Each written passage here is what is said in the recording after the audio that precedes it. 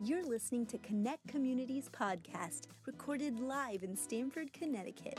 If you'd like to know more about our community, stop by our website at www.connectcommunity.tv. Enjoy the message. All right, we're starting this series called I Hate This. I hate this. You can say that in many different ways, right? I hate this. And over the next 3 Sundays, I'm going to share on this subject with you, the subject of hate, just the emotion. And we're going to take, obviously, a biblical perspective on what the Scripture has to say about hate. Now, this is not a comprehensive study. There's a lot more subject and a lot more to be said about this subject. But I wanted to give you something a little more substantive than haters gonna hate. So, I've done some reading and some studying, and I want to share with you the first part of what this 3-part series, and the first focus on this idea. Now, I first started thinking about this and started thinking about it in the frame of a message to share here at the church about 2 months ago in July, when I took some time off from social media. And I was still checking the news, but I wasn't on social media at all for most of July. And I learned 2 things during that month when I was not on Facebook, Instagram, Twitter, Vine, Xanga, Orkut. All of those are gone. The first thing I noticed is that I was ready to get rid of my iPhone and bring back the flip phone, man. I don't want to use T9 to text people, It takes like 4 minutes to type hello, but, I was ready for that. Actually, I was ready for a rotary phone. Let's go all the way back to one of these guys, huh? How about this, huh? Hey, how you doing, babe? Yeah, I'm talking to this beautiful church here today. Some of you don't even know what a rotary phone is, right? If you're younger than 20 in the room, you're probably like, what is that? It means this. You want to dial the number. It's 2, 0, 3, 5, 5. Oh, it was supposed to be 3. Dang it. Start it again. 2, 0. Who remembers that? There you go. I'm not alone. I'm not alone. But the second thing I learned, which is way more relevant to the subject at hand here, is that there's a lot of hate baiting out there today. A lot of hate baiting in the news, and it's amazing how much integration there is nowadays about the headline and the comment section. Most news report nowadays integrate the reactions on Facebook and Twitter and Instagram and all the things that you can read. And if there's any takeaway, and this is not a political standpoint, from a sociological standpoint, if there's a takeaway, in my opinion, that we can get from the last election cycle, is that hate, more than ever, is monetizable. Hate, more than ever, has become a commodity today. Because if a headline grabs your attention and you click on it, guess what? They're making money on your click.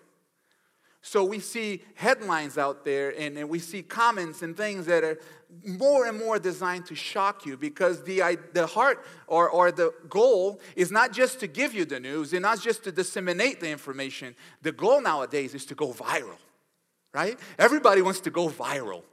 And we use the word viral like it's a good thing, right? Have you stopped to think about the word viral? It comes from the word virus. Means it's when something is as contagious as a virus. If I'm telling you that the Zika virus has gone viral, it's not a positive thing, right? It's not good at all. But if your YouTube goes viral, hello, you can make some money on that. So nowadays you have that drive out there to get your attention. Now, I mentioned this, and I'm starting with this part of social media and news, because there is a growing sentiment out there. There's a growing idea out there that hate is this pervasive, aggressive entity that exists out there. It's this entity that exists in the atmosphere out there, and it's permeated some of the news cycles, and it's permeated a little bit of some of the social media elements and comment sections, and it's out there in some people groups, and that's not so untrue to say. But the idea that we're buying into more and more is that hate exists outside of us, and if you get connected to it, you might catch it. Like something that is out in the atmosphere, that if you get exposed to it, you might get or allow it to come inside you, when it's just the opposite. Hate is a human capacity. Every single human being has that capacity. And as a capacity, it needs to be nurtured. Now, just as I have a capacity to love you, I have a capacity to hate you. I have that capacity. And I can stand here, Alini and I have the opportunity to stand here each morning and share what we believe is from the heart of God. And we have made a commitment, I've felt called strongly from an early age to share the good news of the gospel, to share the kindness of God, the love of God, and we're here today committed to doing that for this church. And we take this very seriously. Like there's not a single message that we have shared with you that has not been prayed upon and sought before God and wrestled with, because we take this very seriously. We haven't never invited anybody here that we are not sure that will do the same.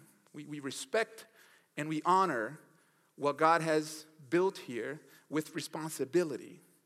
But even if I come here next week and I share the greatest talk, the greatest speech on love that you have ever heard, I cannot make you love like I love. I can't make you love like I love. And in the same way, I can't make you hate like I hate. And you can't make me love like you love. And in the same way, you can't make me hate like I hate. Because hate, just like love, needs to be nurtured. It's a capacity, and it needs nurturing. And this is very important for us to understand. It's important for us to understand because I believe more than ever that all around us, there's a lot of hate fertilizers. A lot of it, if I can call it that. All around us. There's a lot of opportunity for hate to be nurtured and to be fertilized and to grow. And hate can quickly become this all-consuming, destructive force. Now, there are some applications of hate that are proper, and we're going to share that in a couple weeks. But today, I want to bring light to this part of hate that can get us in trouble, that can shift things on the inside and on our mindset, and can grab a hold of our attention and our judgment and the way we perceive and do life. See, hate can divide a family. Hate can cause its siblings to rise against each other. Hate can cause a man to completely betray his marriage vows. Hate can cause people to rise against other people. It can lead people to a destructive habit. Hate can cause you to devise and plan things that with the hate-free mind, you would never even think about it, let alone do it. But hate has this ability to become a destructive force. So where do we find the answers? Where do we find a light over this subject? Well, we believe that, morally, psychologically, ethically, all the answers are found in this aspect for this subject on the Scriptures. I believe that the Scriptures are the authority for this element and this subject. Now, let me make this clear. This is not a series designed to make you fear hate. This is not a series designed to make you repress hate even. This is a series designed to show that we, through the message of Jesus, have the answer. We have the antidote. You have the antidote, the answer, the response. When you see something that is hate-driven out in the world, you carry in you a message that answers it, that responds to it, that can heal it, that can cure it, that can remedy a situation out there. And never have I been so convinced that our mission as a church, the mission that we received before we started this church, to love one another, is becoming ever more relevant in our world today.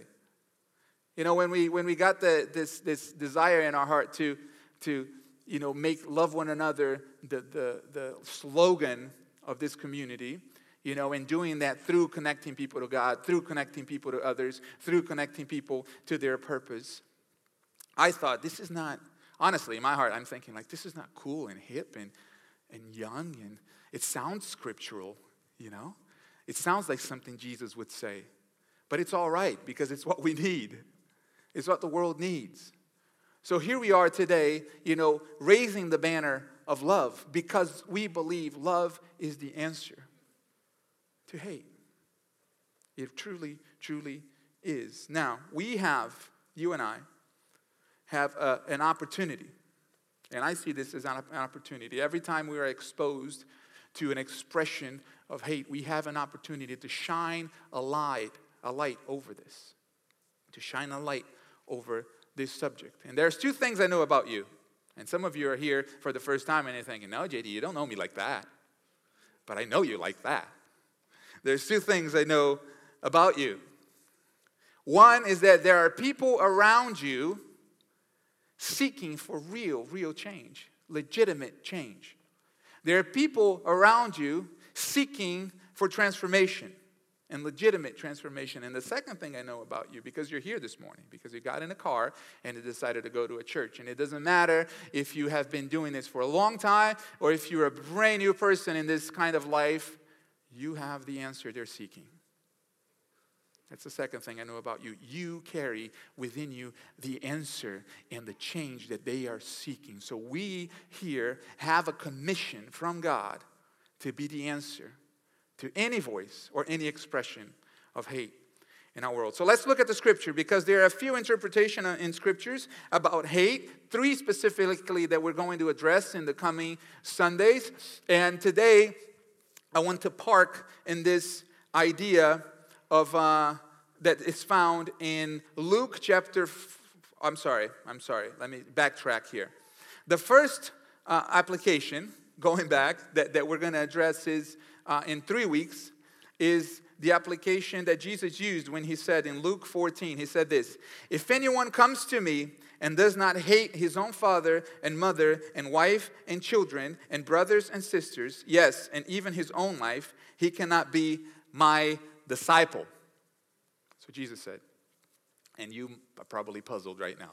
For God so loved the world that he gave his son, so that his son can require me to hate everyone, even myself.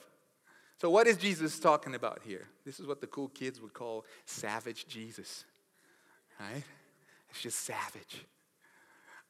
You got to come back in 2 weeks. We're going to talk about that in 2 weeks. What was Jesus talking about when he used the word hate right there? And next week, we're going to talk about the application of enmity and strife. There is the idea of hate that is portrayed in Scripture when there is an actual action toward other people. And we're going to unpack that a little bit next week, in people groups that hate other people groups. And how does that happen? How can they find a foothold to practice that? So we're going to unpack that on the next Sunday. But today, I just want to focus on this raw emotion, this capacity that we have to hate. Because every single one of us here, we have this capacity. And you know that because you have dealt with hate in your heart at some point in your life if you're older than 3.5. That's the age of our youngest 2. But they act like they're 3.5, right, babe? They're way ahead of their time. All right. Matthew 5, chapter 43 through 48. You have heard what it was said, you shall love your neighbor and hate your enemy. But I say to you, this is Jesus saying, I say to you, love your enemies and pray for those who persecute you, so that you may be sons of your Father who is in heaven. For he makes his sun rise on the evil and on the good. He sends rain on the just and on the unjust. For if you love those who love you, what reward do you have? Do not even the tax collectors, those are the really, really bad people in those days, do not even the tax collectors or IRS agents do the same? And if you greet only your brothers, what more are you doing than others? That kind of rhymes. Do not even the Gentiles do the same? You therefore must be perfect, as your heavenly Father is perfect. Now, something important to emphasize once again is that it's not completely unnatural for you and I to hate, is it? In fact, many times in our day-to-day lives or in our life experiences, there are more plausible motives and reasons to hate than there are to love. Yet Jesus is calling us here to a different kind of life. But even if you don't consider this scripture, just based on what we consider the common sense of our lifestyle in society right here in America, if we just look at what is socially acceptable, you would probably agree with me, maybe 99.9% of you here in the room would agree with me, that it is socially acceptable to be loving and kind and generous to a complete stranger. In fact, we encourage that. In fact, we raise our kids to do that. Now, I believe this is an overshadow of a Judeo-Christian thought in the formation of the Western civilization. But even if you're not a religious person, you say, no, JD, I don't buy that. I just think that that's the common sense thing to do. This is what human beings should do. You should be loving and you should be kind to people. That's why we open doors for people. That's why we say thank you. That's why you let them in front of us when we're in traffic and they have their signal. Sometimes we pretend that we don't see. But when we do see, we let them in front of us. Why? Because we are told, or we are raised, or we are taught to be kind to even total strangers, to show love to total strangers. Now, it's not the same thing with hate, is it? It wouldn't be acceptable in our society to say that you can hate somebody for no reason at all. You need a reason to hate. You need a reason to hate someone. And you need a motive. Hypothetically, generally speaking, let's say you know someone, you know somebody, you have a friend, and this friend showed generosity to another person. And they were incredible. They were very generous. Maybe they gave him a gift. Maybe they helped him out in a difficult time. In your mind, the automatically first reaction would be, wow, you were so generous. You were so kind. Talking to the person who gave the gift. No, not the person who received it. You wouldn't go to the person who received it and say, wow, you really earned that. You worked hard for that. You would look at the person who was generous and say, that was really kind of you. Because generosity and love speaks of the giver, right? Now, if somebody, maybe the same person, maybe somebody else, acted hatefully towards somebody else, they acted with resentment, and they acted in that way, you wouldn't look at them and say, you're such a hateful human being. I just think you're horrible. The first question in your mind, because you know them, would be, what happened? Why? There has to be a reason for hate to exist. There has to be a reason to hate. And in psychology and psychotherapy, in my study, I learned this, that the number one reason hate is generated, or hatred is generated in people's hearts, is because of loss of freedom. Psychotherapists and psychologists came up with this, in their studies, they discovered that loss of freedom is the number one reason hatred is generated in people's hearts. It's the reaction to loss of freedom. We really we hate losing our freedom, don't we? We hate when something enslaves us. We hate when something causes us to lose our freedom. In fact, I challenge you to do a little case study of your own. Next time a friend of yours comes to you and says, I really hate my job. Stop and ask, why? And in the answer, you'll probably find out that there's some element of loss of freedom in it. It's probably like, I'm not free to be myself. I'm not free to grow. Like, I'm not feeling like I can be myself here or there. There's an element of freedom in there because we hate that. Now, some of you, if I were to ask you personally and stand with you one-on-one here today, and I asked you, probably most of you, do you have hate in your heart? You'll probably tell me, no, I don't. I don't really have hate in my heart right now. I have. Maybe you have had an experience in the past where, you had to fight that feeling, but maybe today you don't. But if hate is the grown tree, resentment is the sprout. And maybe it's very probable that in the last 24 hours, every single one of us here have felt resentment at some point. I know I have. Resentment to a news headline you read, or somebody said to you, or a memory you had of something that happened in the past, or a thought that came to your mind, a probability, something you heard, a conversation you had, that seed of resentment on the inside. And that seed, if not taken care of, can grow. If it can be nurtured, if you just let that feeling grow and you feed it, it can be nurtured and it can be grown. It can grow to become a full-on hate. Now, it doesn't mean that you hate in the sense that you're going to do something about it, that you're going to go and attack the person, or you get a payback, or there's going to be retribution. But it's that feeling of you detest it, you just don't like it, you just despise it, and that can get a foothold. Now, at this juncture, this is where the scripture comes back, because this is really important. At this juncture right here, when hate has a foothold, when you go through an experience, and all of us will go through this, because this is it's a human capacity. When hate does have a foothold in our hearts, at this very juncture is that this scripture is very, very powerful.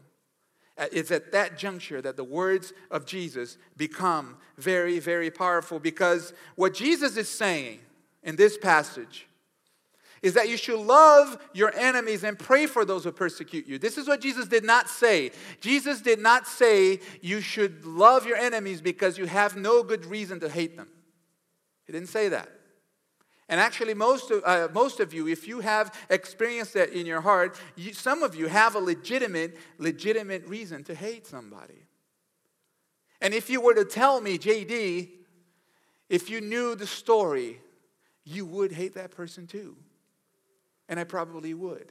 And if I were to give you the mic, and you were to take us through your story, what you went through, and you were to share your story here, if that story brought you to tears, we would all cry with you. If that story brought you to be enraged, we will probably get there with that emotion with you too, and we will probably find a reason, just like you, to feel negative towards the person or the thing that was not good and kind to you. Some of us, we have a good, very good reason to hate. And what the scripture is saying is, when you have good reason to hate, when you actually have good reason to hate, you shouldn't. That's the power of what Jesus is telling us here. When you have a good reason to hate, you shouldn't. Firstly, because hating someone is it's a sign that that person or that situation still has power over you. Because it's a reaction against what was done or said, or so that situation still has power over you. And secondly, it's because it's a matter of identity. Listen to what Jesus said. Verse 45, he said, so that you may be children of your Father who is in heaven. What is he saying? Listen, you are a new creation. There's a new kind of life in you. There's a new kind of identity in you. And this type of feeling, it doesn't belong. It's not part of who you are in this new creation. It's not part of your identity. Now, does that mean that you should just sit back and let anything happen to you? No, that's not what Jesus is saying.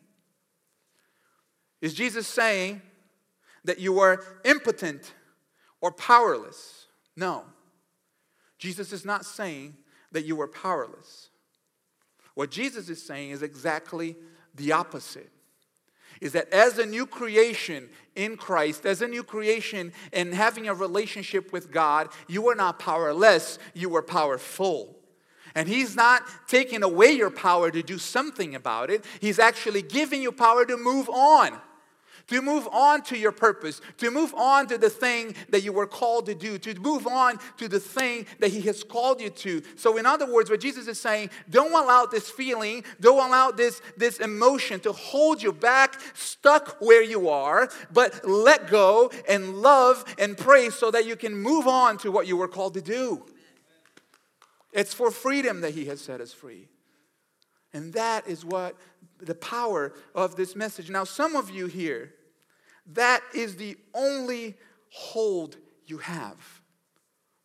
And what I mean by this is, you have decided that you're not going to do anything about it. You have decided that you don't want payback, you don't want to retaliate.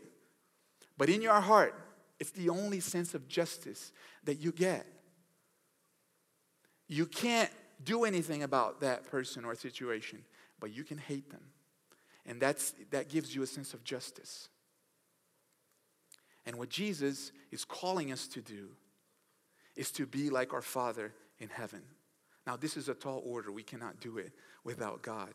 But we can do it because with God, all things are possible. What Jesus is saying, and He even uses the example of God, how He makes the sun and the rain fall upon the just and the unjust alike. People who bless Him and people who curse Him. And we should do the same. Now, how do we do that? How do we do that? How do we get to that? See? And this is where the band can come. See, apart from God, we can't do this.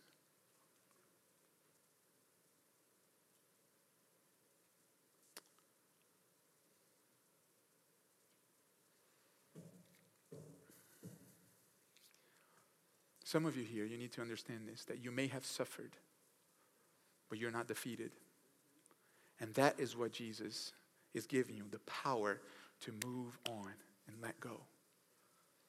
The power to be free. And this is how we do this. The word perfect there, when it says on verse 48, you must be perfect as your Father in heaven is perfect. The word perfect means to be finished, to be completed.